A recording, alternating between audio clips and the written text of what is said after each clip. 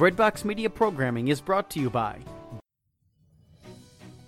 Hi, I'm Scott Hahn, and I'd like to invite you personally to join me and Breadbox Media on August 24th in New Oxford, Pennsylvania, for a day of spiritual renewal. I'll be presenting 3 talks, one on St. Joseph, one on the Sacrament of Matrimony, and another one on the Holy Eucharist. Learn more and register at breadboxmedia.com/PA conference. I hope to see you there.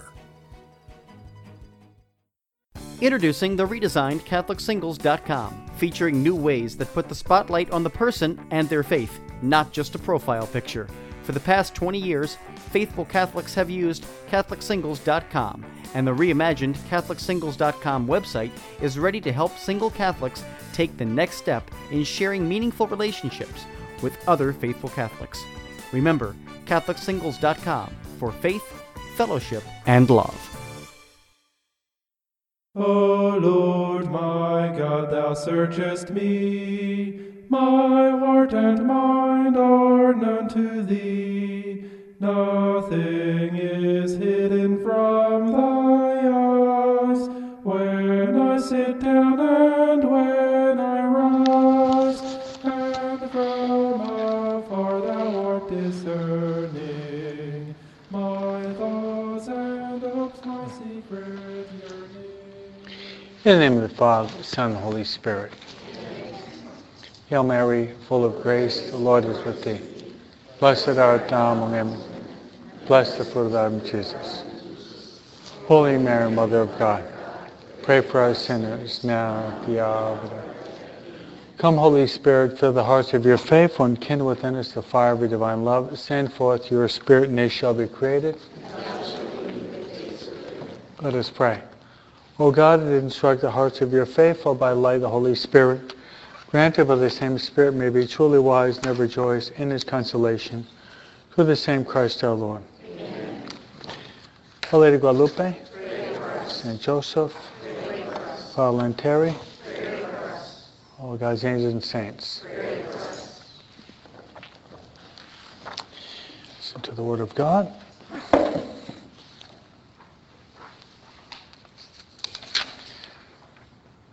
Taken from the letter of St. James, chapter 5.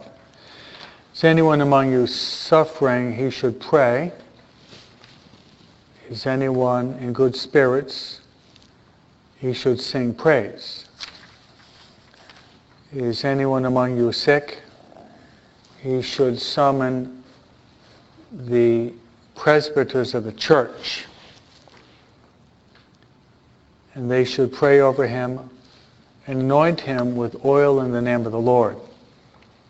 The prayer of faith will save the sick person, and the Lord will raise him up. If he has committed any sins, he'll be forgiven. Therefore, confess your sins to one another. Pray for one another that you may be healed. Fervent prayer of a righteous person is very powerful. Elijah was a human being like us, yet he prayed earnestly that it might not rain, and for 3 years and 6 months it did not rain upon the land. Then he prayed again, and the sky gave rain, and the earth produced its fruit. My brothers, if anyone among you should stray from the truth and someone bring him back, he should know that whoever brings back a sinner from the error of his way will save his soul from death and will cover a multitude of sins. The word of the Lord. Thanks be to God.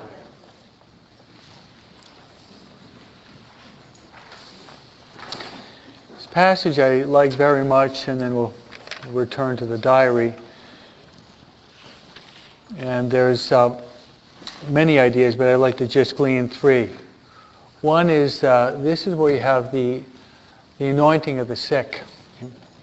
This is a passage, if you want to know where the anointing of the sick, there's many passages, but this is a key passage, which St. James says, if there's someone sick, call the the word presbyters. No? Presbyter means priest. Sometimes they actually have the translation called the elders. No? Which means the older men, okay? So it's called. And that may they lay their hands upon this person, that he'll be healed by the laying on the hands as well as the praying over them. So that's one of the passages the church uses to substantiate the institution of the sacrament of the sick. Then the second point that I gleaned from this is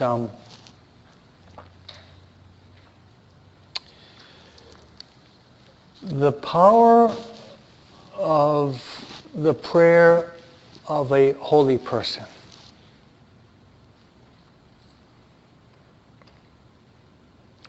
I can't help to read this, in which it's just every time I read it, it gives me consolation, motivation.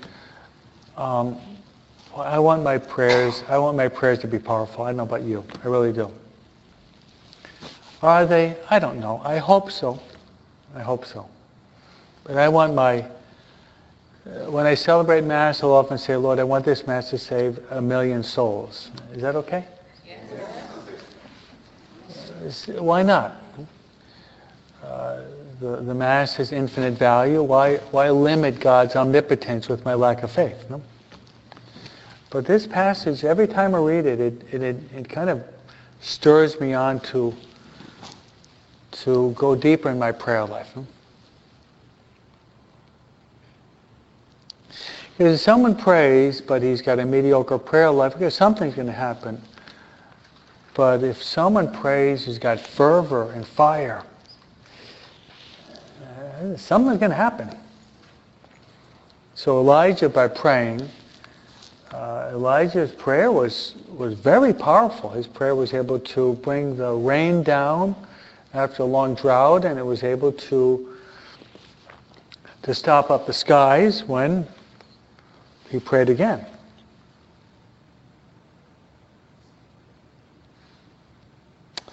When I think about reading a passages, but the past hour, when I was in the confession, I think, what would be a good passage? This is the one that occurred to me. And my prayer is that my prayers will be instrument in saving millions of souls. Is that good? Is that other things I feel are just insignificant. Vanity of vanity, all is vanity, no? But if my prayers can be instrument in saving many souls, that's what I want. No?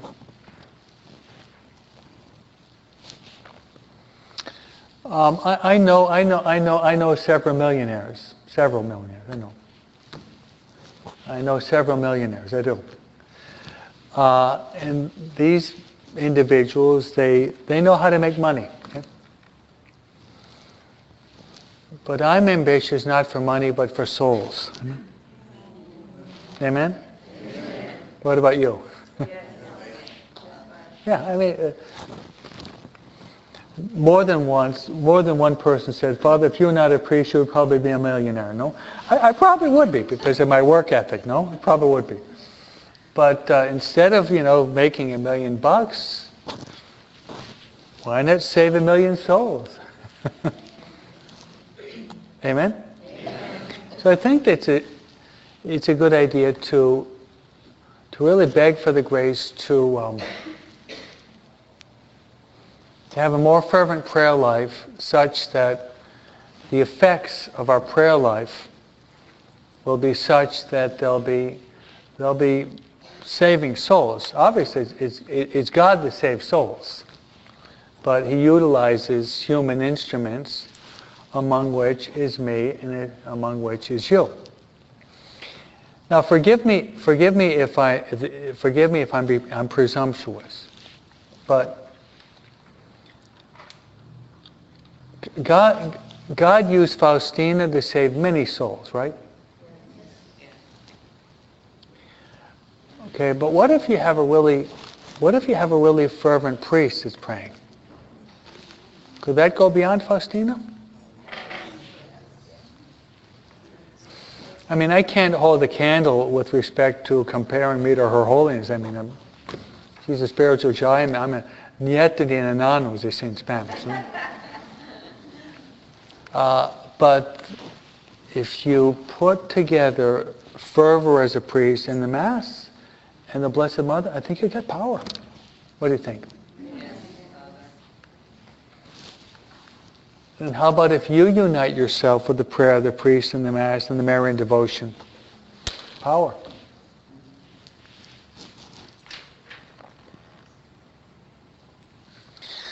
So I think we have to keep purifying and growing in our prayer life.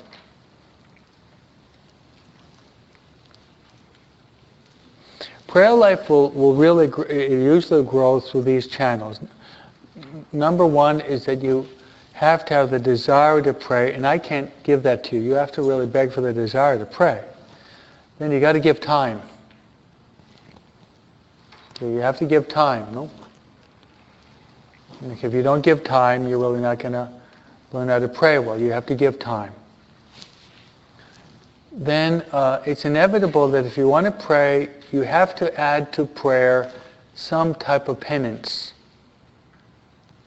Not that all of us have to be a Curie of Ars or St. Peter Alcantara or St. Simon Stylites, and not all of us can all imitate the Curie of Ars. You probably can't eat a potato a day. No? Potato a day keeps the devil away, okay? 3 potatoes a day keeps all the devils away, okay? Well, we can all practice some type of penance. And then, as Colby says, in our life, this is Colby, this is St. John of the Cross, sooner or later, the cross is going to visit us, and some type of suffering is going to be, we'll be visited with suffering. But you know, I think there's 2 types of penance. Sometimes God is happy if we choose our own penance. He says, you've chosen it, okay, well, fine. But if we don't choose it, then God will give it to us, no? So if you choose, okay, I'm going to fast, or I'm going to do the way of the cross, or I'm going to put on a hair shirt. You might even say, well, my spouse is my hair shirt, okay?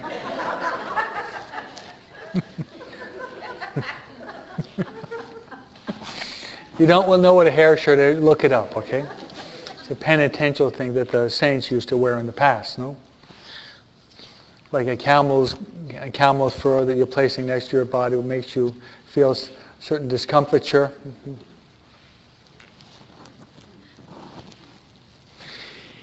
Then I believe if you have Marian devotion, that gives more power. More than one of those who did the retreat with me said it was a very powerful retreat, especially because of the presence of the Blessed Virgin Mary. Okay? And Mary gives power. So you might even just read through tonight James chapter 5. It's the last 5 verses. Then the last point in James chapter 5 is this. He who brings back a wandering soul, a lost sheep. Did you hear what I read? Yes. Saves his own soul. That's just bringing one back.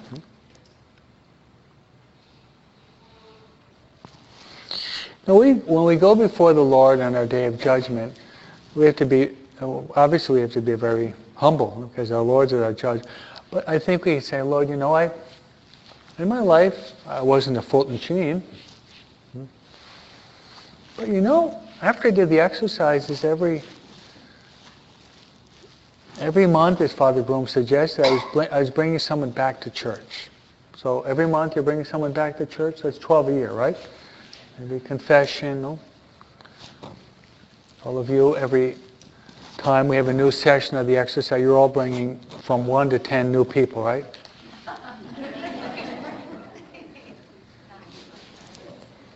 So by doing that, that's St. James, so you could tell the Lord, well, Lord, I am a sinner. However, the Bible says you bring someone back, Lord, I've got several that are now down there. They're still practicing their faith, Lord. I can see the Lord smiling at you. Thank you for reminding me. I already knew that, but thank you for reminding me. Then it says, but the last verse in St. James, it says, whoever brings back a sinner from his error, from the error of his way, will save his soul from death and will cover a multitude of sins. Wow.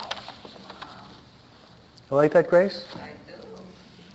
So that means your salvation by bringing someone to the church and less time in purgatory. Would you prefer 500 years or 5 days? 5 days. Yeah. Some of you should read some of the books by Shoup on hell and purgatory. Have any of you read some of Shoup's books on hell and purgatory? Eric? Yeah. On purgatory, it's pretty powerful. There's a priest that was suffering a lot, and his guardian angel says, well, Father, God has sent me. You can either have 1 day in purgatory, rather a year of suffering, or 1 day in purgatory. What will you take? 1 day in purgatory, right? Yes. He said, well, I'll take 1 day in purgatory. So he dies, he's casting these flames, and he's suffering so much, the fire of purgatory burning him away, and he's kind of crying out, and he thought that 1 day, 24 hours, he thought that a year passed, and 2 years passed, and 5 years passed, and 10 years passed. Finally, his guardian angel comes to him and says, hey, Father, how's it going? Come on, Damos, how's it going? No? He said, Mal, really bad. Why? You said I was only going to be here for 1 day. Well, the guardian angel says, well, how long do you think you've been here? I don't know, I left my watch upstairs, so I don't really know how long exactly, but I've been here for ages upon ages upon ages, some centuries. The guardian angel says, 1 hour has passed, you got 23 to go. Ah!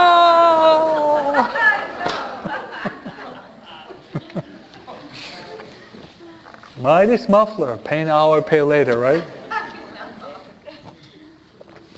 So I think we should do all we can while we have time to expiate our sins in this life so that we can go to heaven as soon as possible. Amen? Amen. Okay, so that's kind of a long-winded intro, but I think it's important, okay? We'll be finishing this book by the year 2055 when I am 99. 2055 will be 99, remember that, okay?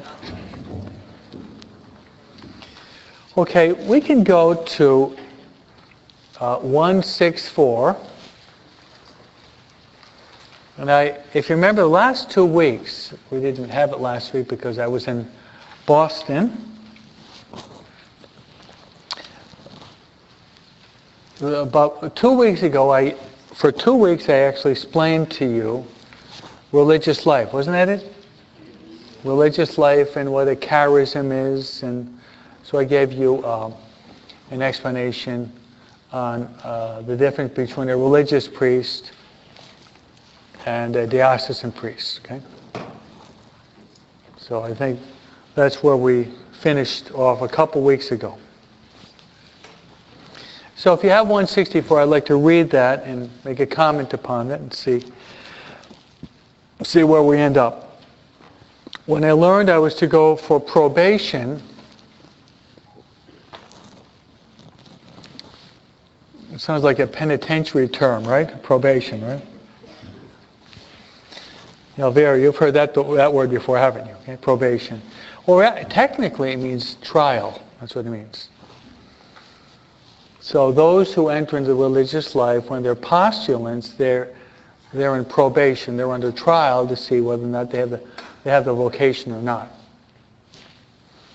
As we go for probation, my heart beat with joy at the thought of such an immense grace, that of perpetual vows.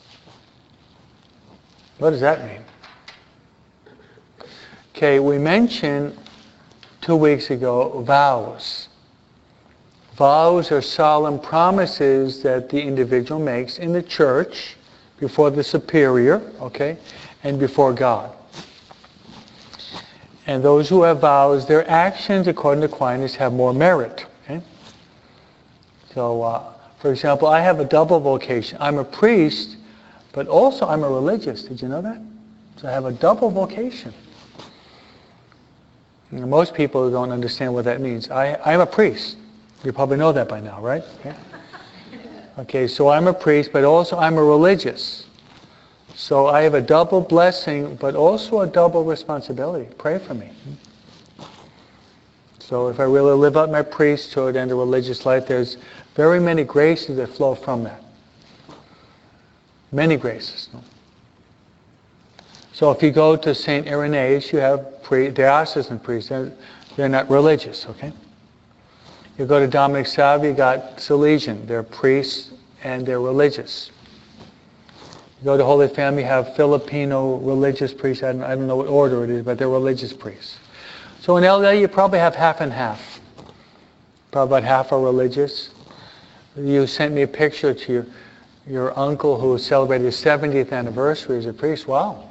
And he's a religious priest, right? That he's a priest and religious, a double blessing. Vows are promises. Usually there's 3. Chastity, poverty, and obedience.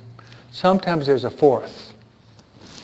Like the missionaries of charity have as a vow, serving the poorest of the poor as a vow.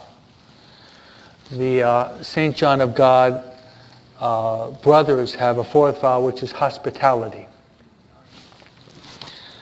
The Jesuits have a vow, which is their obedience to the Pope, in the sense that whatever the Pope asks, they go wherever the Pope sends them, as happened in the case of St. Francis Xavier, who went to India. Now it says perpetual vows. What does that mean?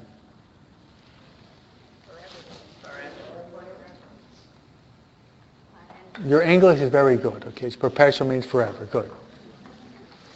We'll give you an A on vocabulary, okay?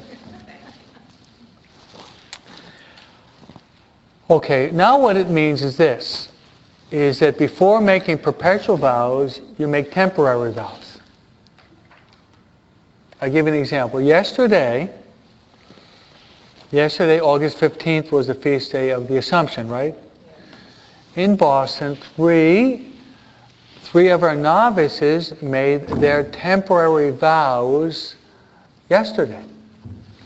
And one was a guy that I was working with and Father Craig was working. One is a young man from our parish. Okay? Just a month ago we had the first Mexicano ordenado. We had the first Mexican oblate ordained just about a month ago. Who was, what? Father Raphael, who worked in Radio Guadalupe. He was coming here and I think he made a retreat with us maybe 12 years ago, Mary, no? Was it, Eric? It was less than 12 years ago. Maybe about 8 or 9 years ago? Something like that. Anyway, he made the 8-day retreat with us, and, well, now he's a priest, no? But Jorge Sanchez, who made his vows yesterday, he made his first vows after his year of the novitiate. So next year, August 15, usually it's the same day, he's going to write and ask his superiors if he can renew his vows again. They could turn him down. There's always, like you see, Faustina, there's a little bit of fear here. They could turn him down. And then if he's accepted, then he has to renew his vows again. So it depends on the congregation. Usually with us, you renew your vows for 3 years. This is the way it's done for us. Novitiate, first vows. Then you put your religious habit on, okay? Then you renew it the second year. Then you renew it the third year. And the third year is usually perpetual vows. Okay, here's kind of a tricky question. Usually what happens right after perpetual vows, any of you would know? Don't all speak at the same time, no? No, they're not priests yet. They just made their perpetual vows. No? If they said Mass, it would be invalid. They're not priests yet. Okay. Barbara? Perfect. So right after, usually for we as religious, after our perpetual vows, we're ordained to the diaconate. So I made my perpetual vows September 12th, which is the Holy Name of Mary. And I think I was ordained a deacon within a week. It has to be a bishop that ordains you a deacon. And then canon law says that to be ordained a priest, you have to have 6 months after a diaconate. 6 months, then you can be ordained to the priesthood. So I was ordained in September, a deacon, then ordained a priest in May. I never really count. How many months is that? September, October, November, December, January, February, March, April. Well, 9 months, okay? And almost at the same time I was ordained, I was finishing up my 4th year in theology, where I got my diploma in spiritual theology, which is, technically speaking, another degree, 1-year degree, which would be like a master's or a licentiate, no? So that's the way it's done. And I think given that you come to an oblate parish, you should know that. Okay? You should know that, because you're dealing with religious priests. But the superiors can turn you down. If the superiors see there's certain qualities which would not serve. I remember that there was a young man that studied for me many years. Right before he made his perpetual vows, he was turned down because our superiors felt that he would not be a good religious priest. So now he's a diocesan priest working in Canada now.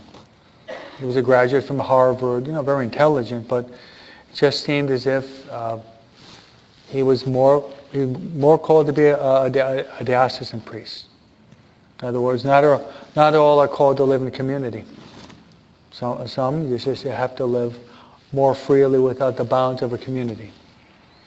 Whereas I can't imagine myself not living in a community. It's just the way I like family life. I like to be with Father Larry and Father Dave and Father Craig and Father Antolini, and with our 2 cats too. More the merrier, huh? I like family life. No? That's what religious life is. Of course, the most important is Jesus Christ, but then our brothers in Christ, they're very important to us. Very important. Okay? Am I making sense? Yes. Good. See, so understand the diary. You have to understand religious life, because Faustina, obviously she's not a priest, but she's a religious. A diocesan priest reads this in the idea of probation, perpetual vows. He might not really understand, but I understand because I went through it. I went through this. Now with women, I think it depends upon the congregation, but the Franciscans, well, actually, they'll cut their hair, okay? Cut their hair before they make their vows. No? Probably the most famous one in the history of the church would be, of course, right? When St. Francis cut the hair of St. Clare of Assisi, and then what happens, introduced in the convent, and eventually St. Clare was going to be instrument in founding the second order of the Franciscan. Did you know there are 3 orders of the Franciscan? Did you know that? I didn't think so, so I'll tell you. The first order would be the Franciscan priests. The second order would be the nuns. And the third order would be the lay people. Yeah? Learn something new every day, huh? First order, the priests. Second order are the nuns. You got they're called the poor clares. And then the third would be the lay people. My parents, when I was a child, belonged to the third order of St. Francis. They were Franciscans. And they had to wear the little cord, and they had to go to the meetings and say the prayers, no? But when they had so many kids, they couldn't go to the meetings anymore. I mean, they had try to raise 4 teenage boys at the same time, no? No joke. Okay, so I went before the Blessed Sacrament.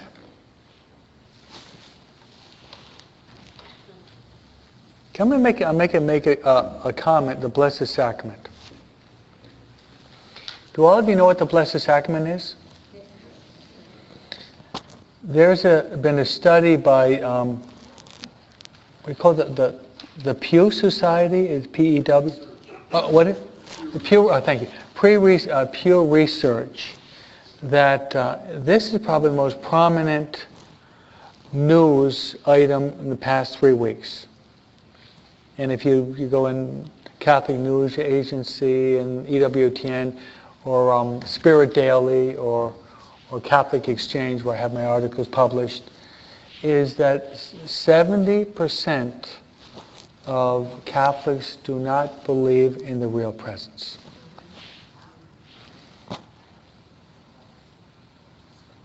I repeat, 70% of Catholics do not believe the real presence. That's incredible.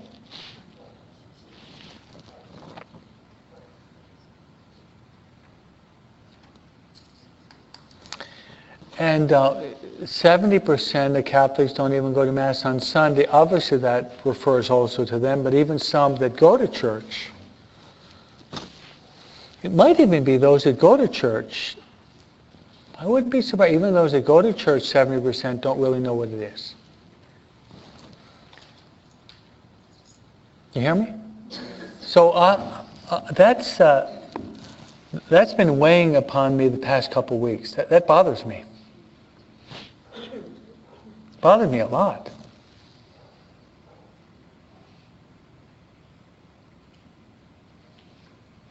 So speaking to you people, you know what it is. I think among your relatives and friends or at work, bring up the topic of the real presence. If I were given permission technically I could do this. If I had to preach a different homily on the Eucharist every week of the church year, I think I could do it. And every homily would be different. I could give a homily on the Old Testament typology. I could give a homily on 1 Corinthians 11. I could give a homily on John chapter 6. I could give a homily in Luke chapter 24, the disciples of Emmaus. I could give a homily on what consecration is. I could give a homily why they ring the bells, and I can develop it. I could give a homily on what is a genuflection. I could give a homily on Corpus Christi. I could give a homily on preparation for Mass. I could give 10 homilies on the Mass, even without any preparation. I could give a homily on Thanksgiving. I could give a homily on Eucharistic adoration. I could give a homily on Eucharistic procession. I could give a homily on St. John Eudes and his devotion to the Eucharist. I could give 10 homilies on the imitation of Christ. The 4th book gives you 25 chapters. I could develop a homily on every one of those 25 chapters. There you have 50 homilies. I mentioned the topics already. And I think I could probably do it without too much preparation. I could. Because for me, the most important thing in my life is Christ and the Eucharist. Amen? Amen. Now, you probably can't do that. Okay? You probably couldn't even give a talk spontaneously on 50 different. You probably have to study a little bit more, right? Well, start studying. It's worth it. And you have people wandering from the faith. I think that this is the kingpin. You can use a bowling image of the kingpin, headpin. Strike, okay? By the way, strike in bowling is good. Strike in baseball is bad, okay? An athlete speaking here, okay? But you might work on that. All that I've given you, like a diamond, the different facets of the beauty of the Eucharist. You could give a talk on Marian apparitions in the Eucharist. What did Our Lady ask for in Guadalupe? What did Our Lady ask for in Lourdes? What did Our Lady ask for in Fatima? She asked for a church. Why the church?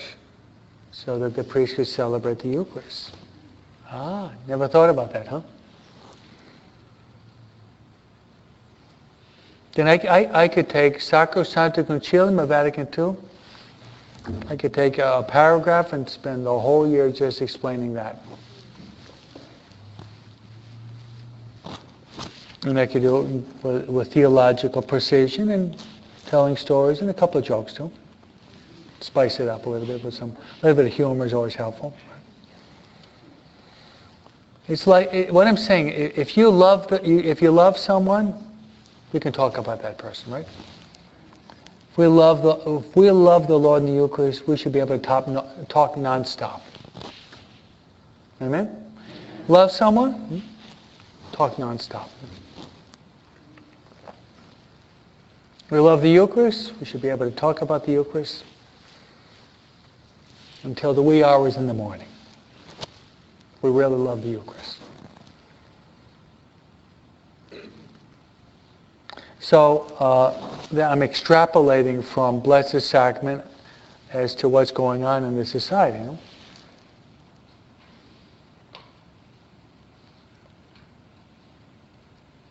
You know, I'm suffering through this. It's causing me interior suffering. Most Catholics don't even believe in the Eucharist. Wow.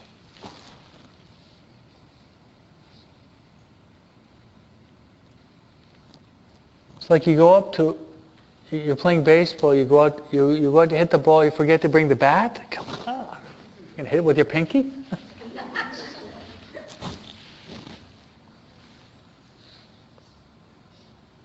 Get in the car, you don't know what the steering wheel is? Come on.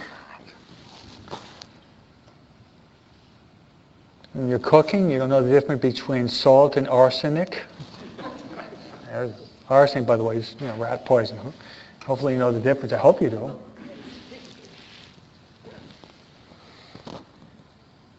So do all you can. I think if people reason, the Eucharist is really the body and blood of Christ. See, if I had a wedding at 2 o'clock and the Blessed Sacrament was still exposed, one of the altar boys said, well, what about that thing there? I said, hey, come on. I mean, there's no bad will. Are you going to leave the thing? And right away, like you, I correct him. See, you don't call that thing, that's God. Oh, sorry, Father. Sorry. I forgive you. Tell the Lord you're sorry. You know what they often say in Spanish, Raquel? Voy a agarrar el pan. Raquel? Any of you speak Spanish here? Voy a agarrar el pan. Agarrar el pan. Do you know Spanish well? Agarrar, if you know Spanish well, agarrar, translated in English, means to grab, right? Agarro la mano, like I grab your hand, right? Even that is kind of maleducación, kind of grabbing something. Gerard, did you grab the hand of your wife? Grab it. No, yeah. Hold it delicately. She's not a monkey, No, you know, hold it gently, not grabbing it. No? But the Eucharist, now grabbing the Eucharist at Michoka. Hey. Yeah. And you see how much Faustina loves the Eucharist. There's no way you can read the diary and not fall in love with the Eucharist. Almost every other number there's some reference to the Eucharist, either implicit or explicit.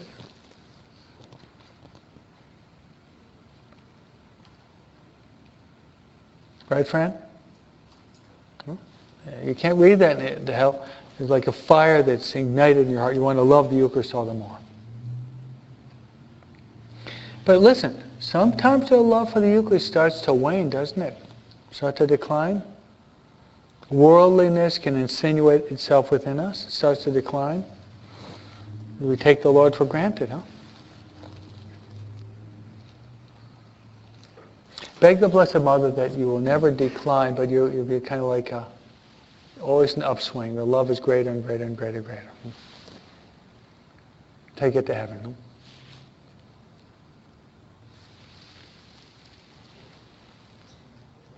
Upward arc. No? Not la montagne russa, no?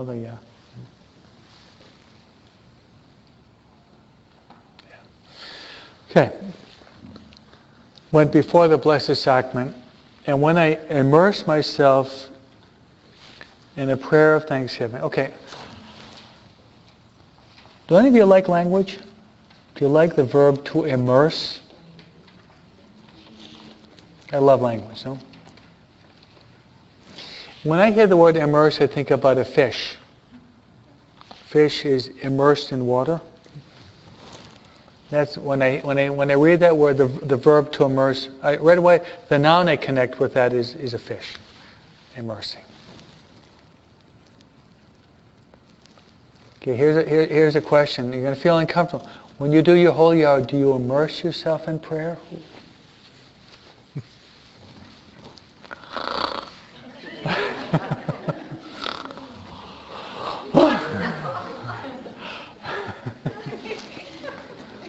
Immerse yourself in sleep.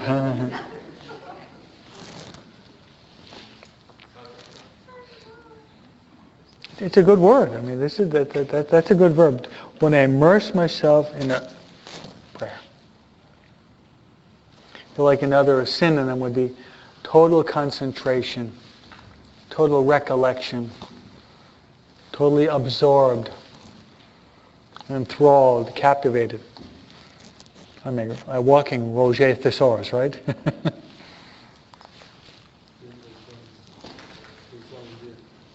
What? You're zoned in, or in the zone. Yeah. Right? So we should pray that we're immersed in prayer. In a prayer of thanksgiving. Do you like to thank God? Just once a year on Thanksgiving Day? You should always thank God every day. You know, often I've thought about the capital sins. Capital sin of jealousy and envy. They're related, but there's a difference there, but more or less the same. When a jealous person, he feels sad because someone has something he doesn't have. And a jealous person, usually he's comparing himself to others, right? You're looking at others, you're comparing yourself. Honestly, I think the best way for us to overcome jealousy is thanksgiving. Try it. You're tempted to be jealous? Apply yourself to thanksgiving. Because they're really diametrically opposed. Jealousy, you're looking at something that someone has that you don't have and you feel sad and kind of angry even. And that leads to gossip, right? And envy, jealousy can lead to gossip, so you speak negatively about the person. You knock them down a little bit to inflate your own self-importance, your self-aggrandizement. Kind of like one of those frogs. Sapo.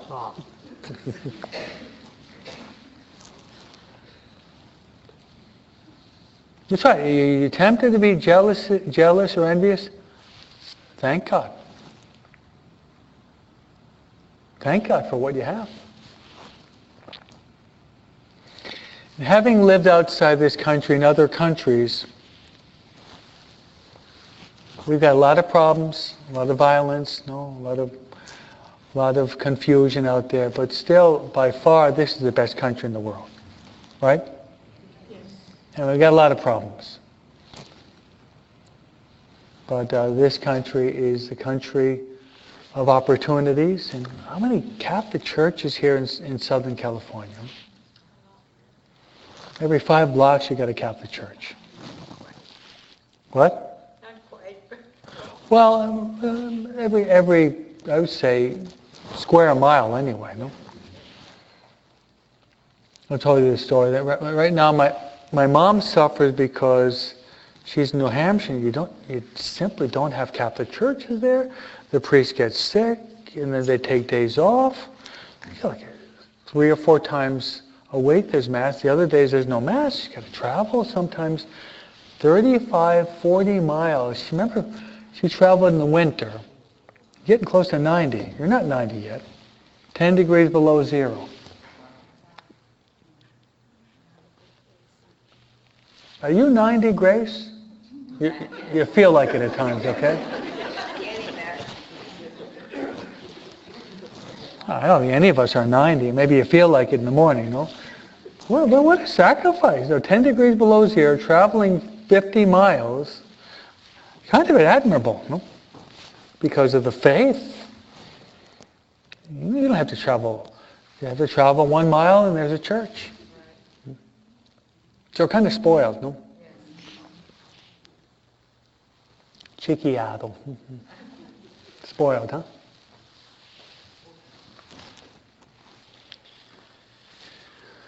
So, cultivate an attitude of gratitude, right? Give thanks to the Lord for His good, for His mercy endures forever. Saint Ignatius once said, the essence of sin is ingratitude. The essence of sin is ingratitude. Some of you study the Rhineland mystics, okay? Cloud of Unknowing, Walter Hilton, The Imitation of Christ, Julian of Norwich, and also Meister Eckhart. Meister Eckhart, one of Gerardo's favorite writers, right? He said that if the only prayer I ever said or a prayer of thanksgiving, that would be enough. I like that. The only prayer I ever said without a thanksgiving, that would be enough. Thanks. Amen? Amen? Okay, I heard these words in my soul. That is called, right, Jaime? An interior locution, right? Yes, Father? Okay. That's an interior locution. Now, be aware. I think all of you have these interior locutions, but you don't pick them up. I think you have them. The interior voice of God speaking in the depths of your heart, I think you have them. And sometimes the interior voice is challenging us to do something we don't want to do. That's why we don't want to hear it, right? Well, be honest, no? Challenging us to maybe give up something or do something that we don't want to do. And we play spiritually tone deaf, right? We can't hear it. We put cotton in our ears, or potatoes maybe. So the importance of being docile and being humble, knowing how to listen. Speak, O Lord, for your servant is listening. Not always listen, so listen, Lord, for your servant is speaking, right?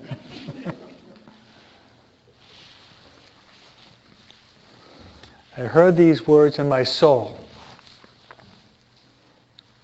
My child.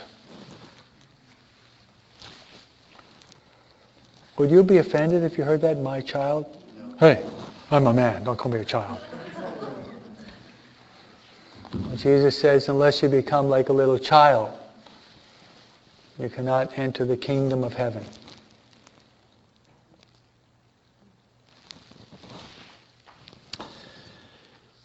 Yesterday did a funeral of a Filipino man. He was like a little child. What? Miguel Luza, yeah. And this is a very simple, innocent, joyful, childlike person. No? They're very impressive. No? He had great love for Mary. He made rosaries. On First Friday of the month, he'd have these Sacred Heart cards. And just, I hope he's in heaven now. So the word child, all of us are called to become, we're children of God through baptism.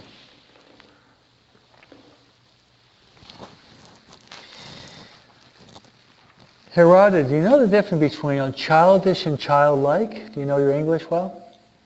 How about Astrid? No? No? Don't know? Okay, childish is pejorative. Childish is something bad. Know what that means? It means immature. How about childlike? Innocent and transparent, right? So we don't want to be childish, peevish, or immature. We want to be childlike. Transparency. Jesus says, unless you become like a little child, you can't enter the kingdom of heaven.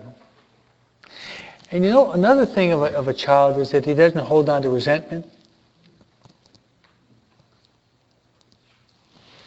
When I was about 14, maybe about 13, I looked out the window and my little sister was in the sandbox with one of her friends, and they're throwing sand at each other. They're having a sand fight.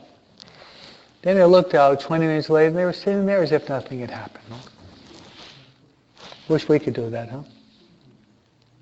Someone hurts us, and we're pouting with a thick, like this. Not willing to forgive the person for a fortnight, if not more, huh? It's our pride. Hmm? Children, okay, move on. Move on. Well, my child, you are my delight. Real compliment, huh? So when you're reading through this, you can pray to the Lord that you will be His delight.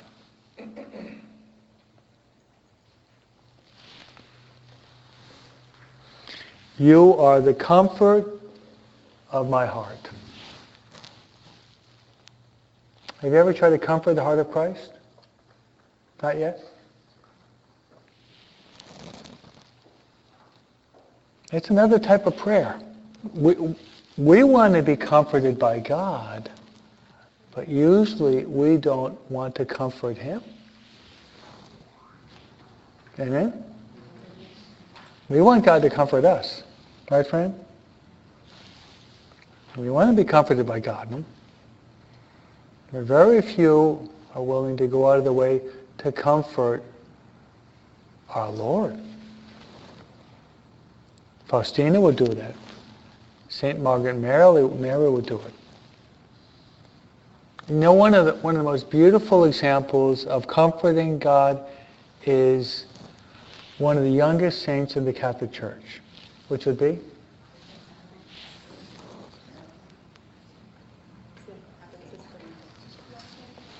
Francisco. Jacinta was a little victim soul, whereas Francisco was a little mystic, John Paul II, on the day of their beatification. He would like to go and spend long hours in the church in front of the Blessed Sacrament to comfort and console the hidden Jesus. He was only 10 years old. Well, I love those little kids, don't you? Oh, they're among my favorites. No? It was kind of embarrassing. I mean, they arrived at skyrocketed in the spiritual life. We're kind of still groveling on the ground. Huh? It means we can become saints quickly if we want to. The only reason why we don't become saints is our own resistance. God has his arms open.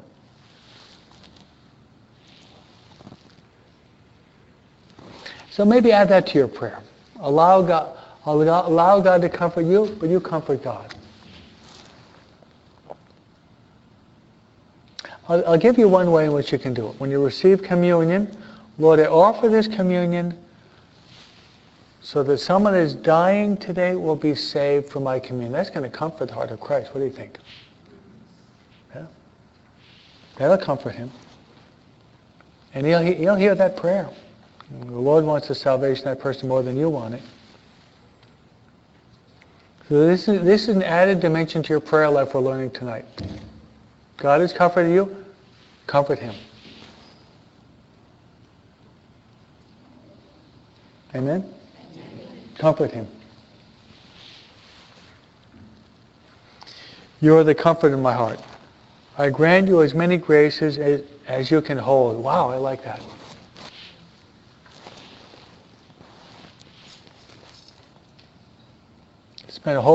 You spend just a whole holy hour just on that. Grant you as many graces as you can hold.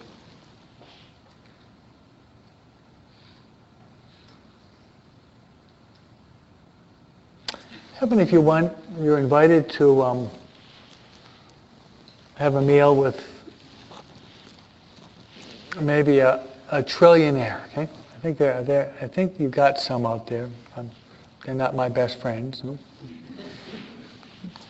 Otherwise, Father Larry would probably say, have a long talk with those guys, okay?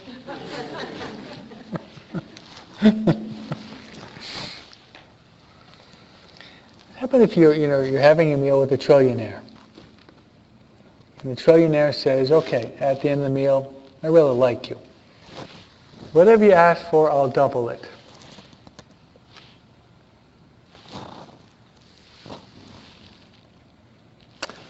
Would you ask for a peanut or a pickle? Or maybe a peanut shell? Would you? I'd ask for $500 billion.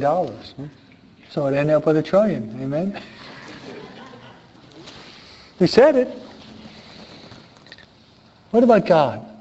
I think we receive a little bit from God because we only ask for a little. Right, Imelda? See, Padre. We only receive a little because we ask for a little. We have to ask with bold confidence. With bold confidence. Confianza atrevida. Bold confidence. Ask and you will. Seek and you will. Knock and the whoever asks, whoever seeks, whoever knocks, the door is. Now you know the Bible. Grace, you know where that is in the Bible? I didn't think so, so I'll tell you. Matthew 7:7. I was not stammering nor stuttering, or rather. Matthew chapter 7, verse 7. You thought I was stammering and stuttering. No. Matthew chapter 7, verse 7.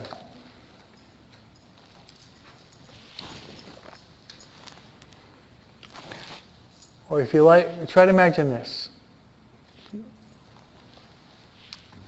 You have a little cup and a drop of water in the cup. Not too much, huh? Or imagine you have this. You have the whole Pacific Ocean. there a big difference? Add to it the Atlantic Ocean. Add to it the Indian Ocean. Add to it the Arctic Ocean. All that water, you can ask for that because God is limitless. God is infinite. God has no limits. So we limit the power of God by our lack of faith. It's as simple as that. We limit the omnipotence of God because of our lack of faith. And our lack of holiness, like St. James mentioning Elijah. No?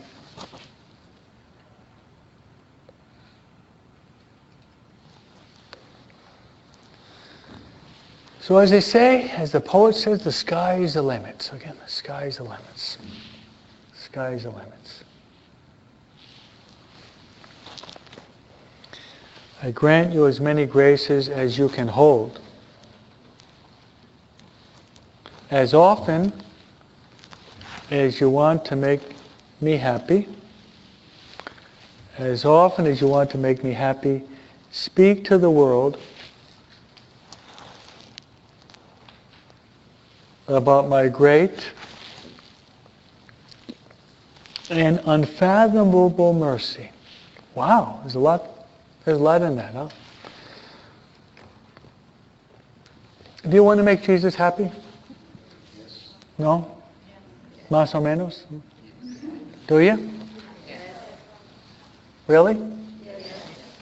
So, every time you try to speak about what we're learning every Friday night, every time you try to tell someone what you learned on Friday from the diary, every time you do, you're making Jesus happy.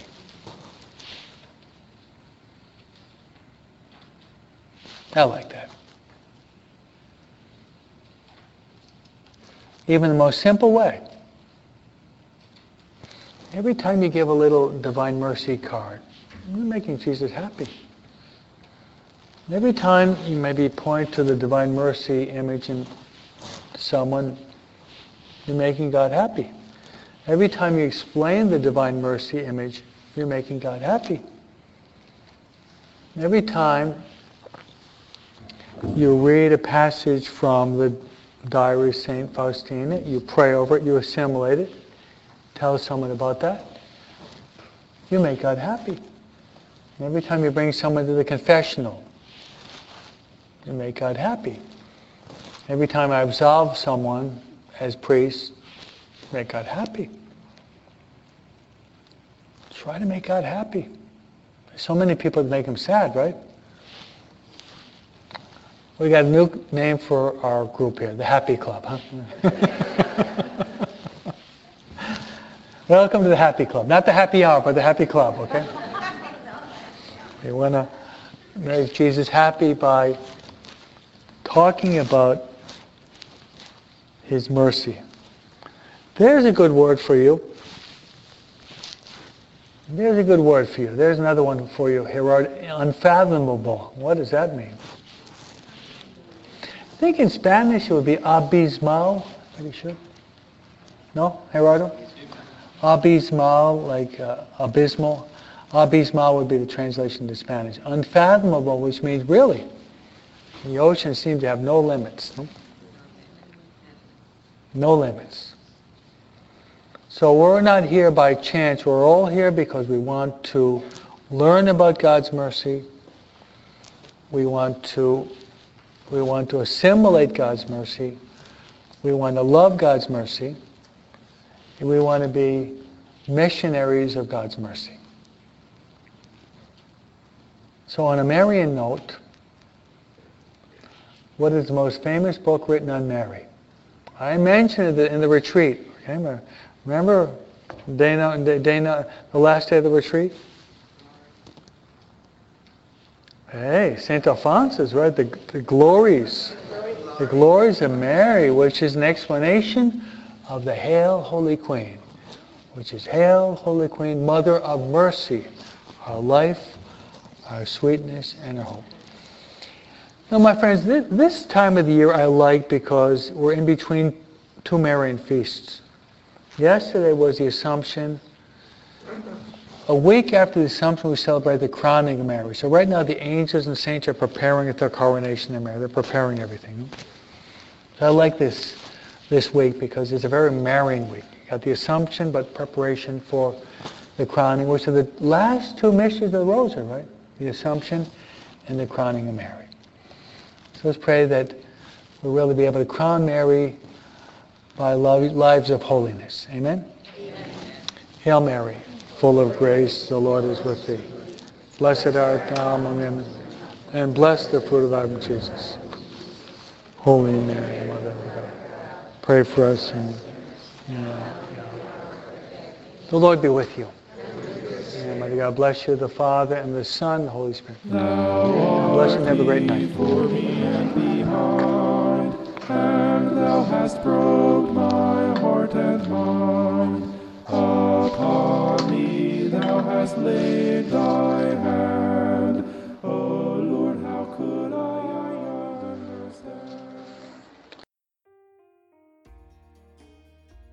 Hello, this is international Catholic singer Anna Nuzzo, inviting you to join me and Father Dan Cambra of the Marian Fathers on a select international tour's Divine Mercy pilgrimage to Poland and the Czech Republic.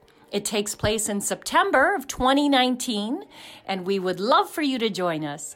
For more information, go to my website, annanuzzo.com.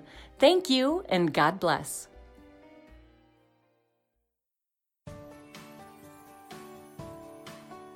Breadbox Media programming is brought to you by Jack Kane Ford. Find your next Ford Tough vehicle at caneford.com.